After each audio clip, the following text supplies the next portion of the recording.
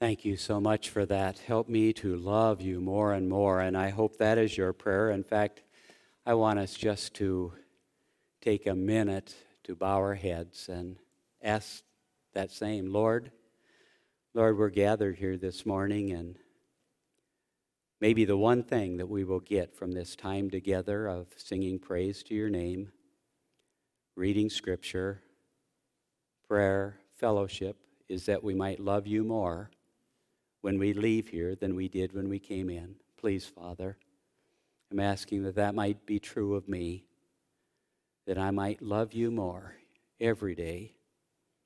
Might the words that are spoken be your words. Might the thoughts be your thoughts. Direct me, please. In Jesus' name I pray. Amen. I hope you still have your fingers there in 2 Corinthians chapter 4. Our son-in-law, John, he was up here, and so was Hazel. John is teaching Hazel how to ride a bike. And she's 4 years old. She's the one that Heather was holding. And so she's just turned 4, and she's doing a good job. There's something about learning how to ride a bike and mailboxes that go together, don't they? I mean, if not, we wouldn't see so many good Funniest Home Videos. I mean, a huge parking lot, and there's one mailbox off in the distance that you can see a little bit, and Dad gets the kid started, and the kid wobbles and wobbles and wobbles until he smacks into the mailbox. Now, why does that happen? There is a reason why that happens. I'm not sure if it's scientific reason, but at least for me, there's a reason why that happens. One obstacle out there, and they're going to find their way to it. My hypothesis is that they focus or they see the mailbox. Why? Because Dad says, "Don't hit the mailbox," and gives the kid a shove in the opposite direction, and don't hit the mailbox, don't hit the mailbox, don't hit the mailbox, the mailbox, don't. Oh, but it makes a great video, you know. It's because they see what they're not supposed to hit, and they focus on that. And they just are drawn to what they see. The title of the message this morning is "What You Get is What You See." What you get is what you see. So what are you seeing? What are you looking at? You know, COVID-19 has certainly changed a lot of things. One is our perspective on certain things. We had... Just some feel that they're locked up. Some feel fearful because of COVID-19. Maybe because they have health risks. Maybe because they know or they have family members that get it and they certainly do not want to get it. Some, through this time, can't wait for their husband to get back to work. You know, get out of the house. Leave me alone. You know, just stop bugging me. Sunday night we met here and we celebrated the Lord's table, but we also had testimonies from the perspective of how is COVID-19 benefiting you? And these are some. I got to spend more time with my kids. Seeing good. We ate as a family every day. Wow. Doesn't happen often. I got caught up on my Bible reading. One, I learned a new way of my personal devotions or journaling, or, you know, I had time to do these things. Or maybe you have found a new way to shop for groceries. Instacart. Have you tried that yet? I know some of you have, and wow, this is okay. There are some good things that are coming out of COVID-19. There should be, because God designed it. God allowed it, but I think God designed it. Just like he designed so many things in our lives that all we see is the bad. And what you get is what you see. If all you see is bad, that's what you're going to get. It's the mailbox out there on the far side of the parking lot. What are you focused on? What are you looking at? Where are you looking? It makes a difference in our attitude, and it makes a difference in our accomplishments. There are some that have gone through this whole COVID thing, and you have not accomplished a thing. Now, I don't know that for a fact. I believe that we're like the kids in that radio program, that everybody was above, all the kids were above average. That's what I believe about all of you. You have all accomplished all kinds of things because you've been looking at the good, at the blessings instead of the struggle, at the help instead of the hurts, at the eternal instead of the temporary. So what you get is what you see. And that's what Paul is talking about in 2 Corinthians chapter 4. This is not an easy passage for me in my study, but it was enlightening for me because Paul begins with the portrait of pain. And this is all that I focused on in the past, this portrait of pain. But I want to tell you, even as we go through this portrait of pain that Paul gives us, Paul is not focusing on the pain. He is not focusing on all these things that he describes in a horrific manner if we really know what he's talking about. And he uses words that maybe don't affect us so much, but in the Greek it does. It's a horrific picture here. And I've always only focused on this picture. Here's his portrait. He says, this is not just a little pain. It's above measure. It's in every way surrounding us.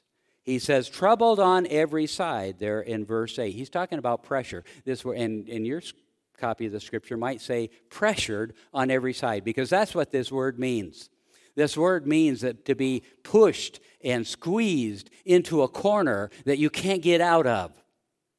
He says, we have been pressured, hard-pressed, afflicted. In my mind, as I was studying what this word meant, I got the picture of a gang around their victim, and they're pushing. They surround him, and they begin to push him back and forth. And the victim knows that this is not going to turn out well, and they're pushed, and the gang just gets closer and closer and closer, squeezes in until they're punching him, and he falls to the ground, and they begin to kick him. This is the picture that Paul is saying. We are pressured on all sides, troubled on every side. Wherever we turn, we can't turn and find relief. Maybe that's the way you feel. I don't personally have a lot of pressures, but, there are some that I have pressured. But I know of a number of you have a number of pressures, whether it be with your job and you just feel pushed. Maybe it's the pressure to succeed. Maybe you have the jobs of other people resting on your shoulder, and you're pressured, especially during this time of COVID when we're seeing businesses that have to close, and maybe and people laid off, and what are we going to do? And that's not a pleasant thing, and you're pressured on every side. Maybe it's your marriage. You're pressured. I can't take it anymore. I'm pushed in the corner daily. We're pushed into the corner. And I don't think I can stand it anymore. Maybe it's your kids. Just get them back to school. I don't care what it costs. Send them away. They're wearing me out. They're pressuring me. When you're grandparents, we had Seth and Crystal with us. And Tanzan is a talker. I mean, why? And then Meow or Mia, she's following in Tanzan's footsteps. Why? How come? Why? and maybe pressured, not hard-pressed with them. It was enjoyable to have them, and we feel the emptiness of our house right now. But maybe it's financial problems. They're going to do an automatic withdrawal, and there's nothing there. What are we going to do? You lay awake nights wondering about that pressure. How can we make it? Can we sell something? Can we do something? Maybe it's health, and that's a big thing in our church family. And that's why we see a number of empty spots, even though we only have half the seats here, is because health issues and the danger of getting COVID. And so for those of you at home, you feel these pressures of health. And it's one thing after another thing after another thing. And they put you on this medicine, and it hurts you in this way. And so they change medicines, and it hurts you in this way. And there's just no relief. Pressured. No place to turn. Paul says that's the first thing that happens. Look at verse 8 then. Troubled on every side. That's the first, but not distressed. We are perplexed.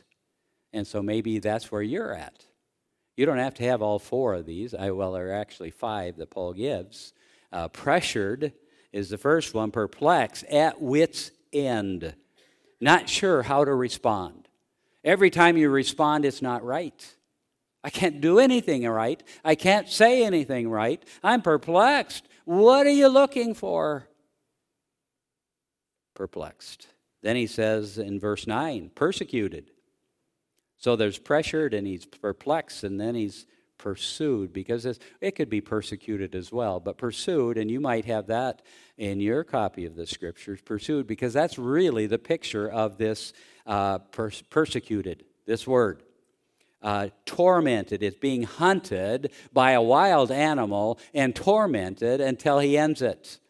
Maybe it's your cat that brings in a mouse, and you see him playing with this mouse. Well, that's not, it might be fun for the cat, but it's not fun for the mouse. At least I don't assume it is, because he knows this is not going to end well.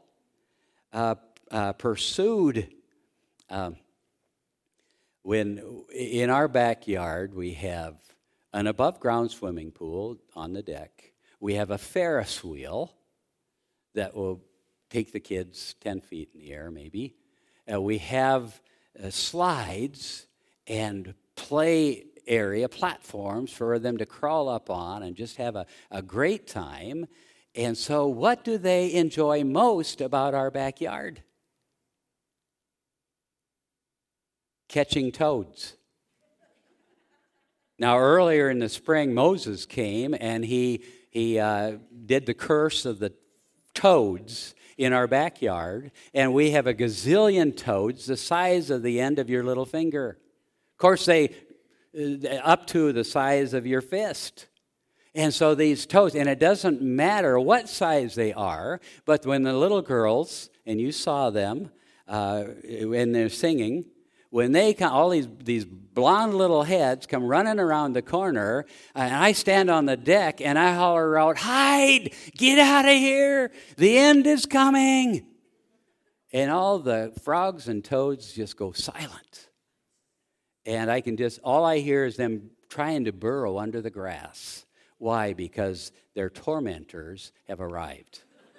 They are gathering. They pursue those little toads, and they have buckets. And once they catch them, then they build them houses and kitchens and exercise areas. And by the time the day is done, those toads have exhausted. And we tell the girls, as the toads are laying there on their backs,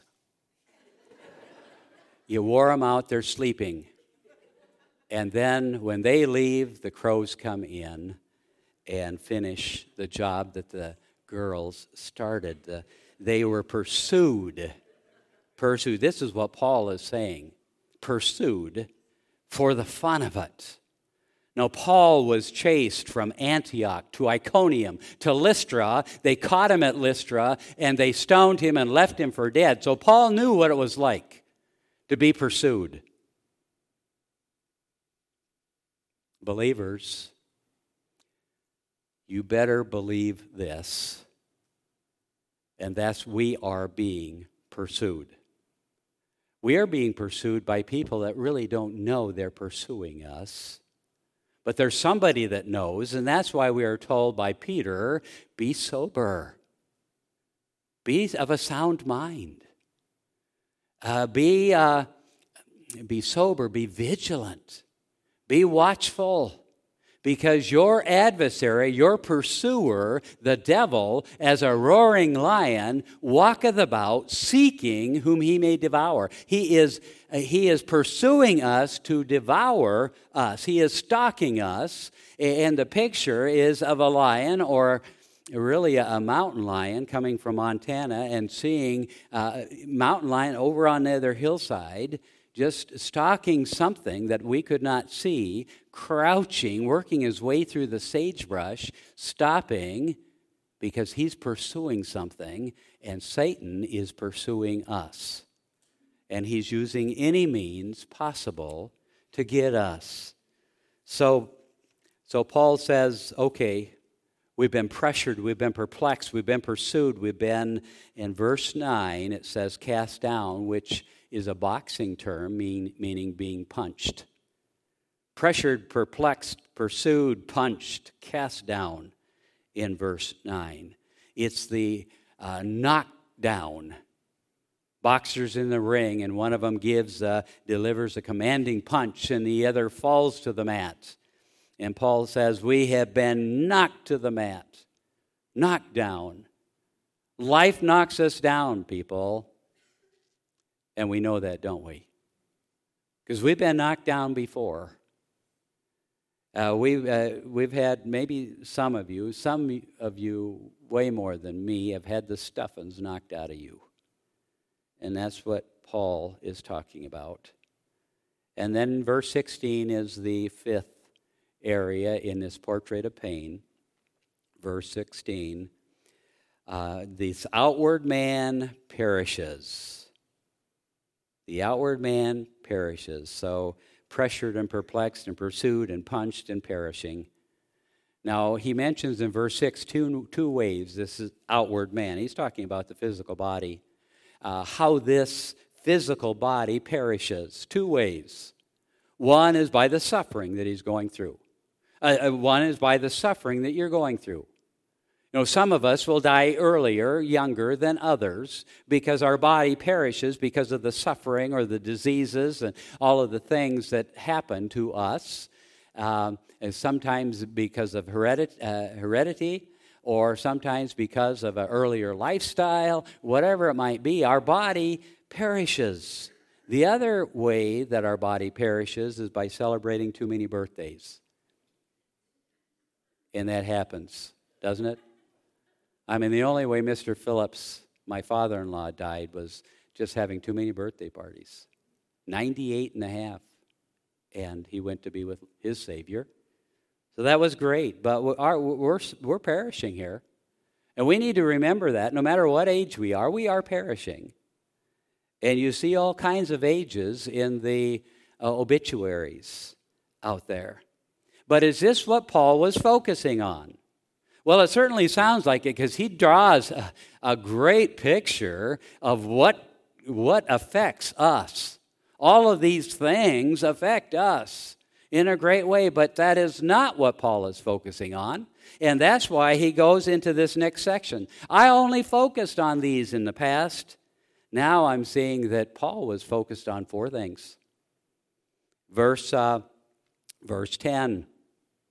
He says, always bearing about in the body, his body, the dying of the Lord Jesus. So he is focusing on Jesus. This is what he sees. What you get is what you see. So what is he seeing here? He is seeing, first of all, the death of Jesus Christ. That encourages him. You know why? because he says, my body is showing broken, healing bones. I've got arthritis in my body from when I was stoned. I can't walk upright anymore. I'm hunched over because of all the beatings that I've had. Yet I carry about in this broken body, this body that is perishing, I carry about the death of Jesus Christ. There's a comparison there. I'm not going through what Jesus went through. Oh, a little bit. Paul did. The rest of us, we can't say that. Not even a little bit. I carry about in my body, in this body, the death of Jesus Christ. He was beaten and ridiculed and punched and used rods and used whips and nailed up onto a cross. And so the dying of Jesus is much worse, is what Paul is saying. So I carry about in this body, and I have, you get up in the morning, oh man, what do you see? The aches and pains. Or you say, this is nothing compared to Jesus, what he went through. So he said, what I get is what I see. I see Jesus. We had the Lord's table last Sunday evening, celebrated here. And as we celebrated it, the focus or the point of the Lord's table this last week was that if we don't remember Jesus, then we're not really celebrating the Lord's table. If our focus is upon a cracker and a little grape juice, then we have failed to celebrate the Lord's table or communion. The death of Jesus Christ is why we gathered here, to remember him, that they hated him, and they will hate us as well. But he didn't stop there. He said, not only is my focus on Jesus, his dying, but he goes on in that verse, that the life also of Jesus. So the dying of Jesus and the life of Jesus might be made manifest in our bodies. So that in comparison, we've got it good. We're seeing the death of Jesus. Now we're seeing the life of Jesus, and that ought to change what we do. Because Jesus lives, we can live also. And because we can live for eternity, so can our neighbors, so can our family. It ought to change us. So because we have been given life by Jesus, we can share it with others. So he focuses. What does he see? He sees Jesus. Verse 12, he sees others. Verse 12, so then death worketh in us, so that we can share life in you. So he's thinking about others. That's what you get. You see others, you get others. You don't see others, you don't get others. I've got a feeling that most of us think that everybody's going to heaven. And you say, oh, no. No, I mean, well, maybe I act that way, huh? It's God calling. He says, wrap it up, Dave. Okay. He sees Jesus, he sees others, but do you, if I said, is everybody going to heaven? No, we know that up here, right? When's the last time you told anybody that they needed Jesus to get to heaven? Well, I don't know. Then is it because we think everybody's going to heaven? Or we're hoping everybody's going to heaven? We're hoping we don't have to witness. You know, everybody's not going to heaven. It's not going to be pleasant for those that do not. Paul says, I'm going to see Jesus. I'm going to see others. I'm going to share my life. I will even die so that others can come to Jesus, is what he's saying in this passage. Then he also sees in verse 13, he sees God. And that might be a little complicated to see that in what that verse says, but he is quoting Psalm 116. The psalmist there, and he's calling back. Okay. I love it when that happens. He's quoting Psalm 116. He says there in verse 13, we have the same spirit of faith according as it is written in Psalm 116, I believed and therefore have I spoken. We also believe and therefore speak. Now what is he saying? He knows the psalmist. Psalm 116, the psalmist is saying, I am being tormented. Day and night I am tormented, yet I believe, and so I am declaring it to others. What does he believe? He believes God. In fact, that's the whole focus of Psalm 116. God, you can care for me. You will rescue me. I will survive because of you. So he sees Jesus and others and God. And verses 14 and 15, what does he see? He sees the future. He sees with God in glory, knowing that he which raised up the Lord Jesus shall raise up us also by Jesus. Because Jesus came forth from the grave, that's a promise that we too will come forth from the grave. That's what he's focusing on, the future. You know, sometimes that's all we have left to focus on. The older I get, more and more of my focus is heavenward. We were with Dick and singing songs, but, you know, his focus is really not on this world anymore. He just wants to go to glory. He's focusing on the future. And what does the future hold? It says future blessings. We're going to receive a new body. Eternal glory. It's guaranteed. He goes on and says we're going to have a future with God, a future with others. He talks about the Corinthian family, the church family at Corinth. Hey, we're going to spend eternity. Not only that, well, we're going to be blessed. There, he says, abundant grace might through the thanksgiving of many redound. The abundant grace, the blessings that we're going to receive. There's a phrase in here that I intended to circle, and I did not. But it talks about the things for our sake, for your sake. For all things are for your sakes. These are for your benefits. That's the phrase that I wanted there. First part of verse 15. It's for your benefits. Why? Because upon this earth, we are investing in eternity. There will be benefits for us, for our sake, in glory. Now, how is our investing coming? Your 401k plummet again this week? Well, brace yourself, because every move we make against China is going to plummet further. So don't count on your retirement funds. You can count on these benefits for our sake in glory. A much safer, surer rewards there. He says with thanksgiving. So the future is going to be one of thanksgiving. Even now we can be thankful. What I see here is a picture of a flash mob. I love flash mobs. I'm not talking about the mobs that are going through the cities right now. I'm talking about the things that happen in big malls. And I think it's fun to, all these people are milling around in the mall and going in and carrying their packages. And one person stands there and begins to sing at the top of their voice. And so people around, looking at them, what's going on here? And I don't want to be associated with them. And they back up a little bit. And then across the room, somebody else joins in, sings with them. And then a trio of singers in another area begin to sing. And they sing. And then the violin, some musical instruments are there. And they start playing away.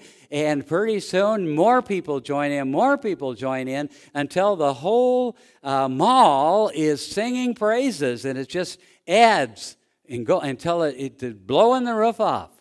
That's what Paul is saying here. Every time we lead someone to Jesus Christ, they begin to sing praises to God, Godward. That's what it's talking about here. giving him glory and more glory and more glory, and this family gets saved, and then their relatives get saved, and it just spreads and spreads and spreads until God's receiving glory from us.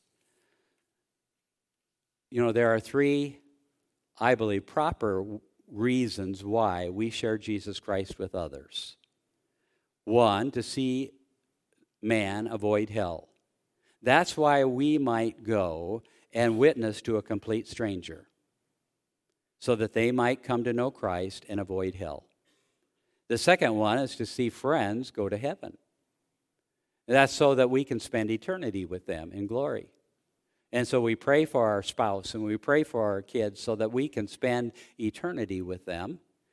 But the last one is the real reason we ought to be sharing Jesus Christ with others, so that they see God receive glory from their trusting him. One more person is praising God, because that's what God deserves, is our praise. It shouldn't be so much about us with salvation as it is about God receiving that life in you, verse 12. So conclusion, this is what Paul is saying. When we focus on Jesus, others, God, and the future, those are the things that Paul is focusing on, then the pressured but not distressed. See that? Perplexed but not in despair. Pursued but never forsaken by God. Punched but never knocked out or destroyed. Perishing but never on the inside, because he's renewed day by day. How do our sufferings look after focusing on Jesus, others, God, and the future? Verse 17. For our light affliction. I would have never called those things light except, and Paul couldn't have either, except he focused on what was important. See, what you get is what you see. And it becomes a momentary light affliction, which is but for a moment. We can stand it for a moment. You know, when you run and you see the finish line, you can stand it for a moment. When you live and you go through something, sometimes for years and years and years, you will go through some illness, some disability, but it's a moment in light of eternity. That's what Paul is saying here. So what you see, what you get is what you see. My challenge to you, what you looking at? What you looking at? You will determine what you get. Let's pray. Father, I am not certain what the focus is of these that are here. And I realize that some of them are going through horrendous things in their lives. I pray that they might see you and others, in God, and the future. So it will be just like a light affliction, a temporary suffering. Please, Lord, help them to follow Paul's footsteps. Maybe there's somebody here that's never placed their faith in Jesus Christ. And maybe the Holy Spirit really hasn't poked them or prodded them to the point where they say, I realize I'm a sinner. And I need to ask Jesus to forgive me and save me. Or maybe they haven't reached that point yet, but maybe this morning is the time that they will cry out in their own hearts and say, okay, I get it, Lord. I realize all are sinners and come short of the glory of God. That the wages of that sin is death. But I realize also that the gift of God is eternal life through Jesus Christ, our Lord. Lord, help them to see Jesus, because what they see is what they'll get. I pray this in the name of your Son, Jesus. Amen.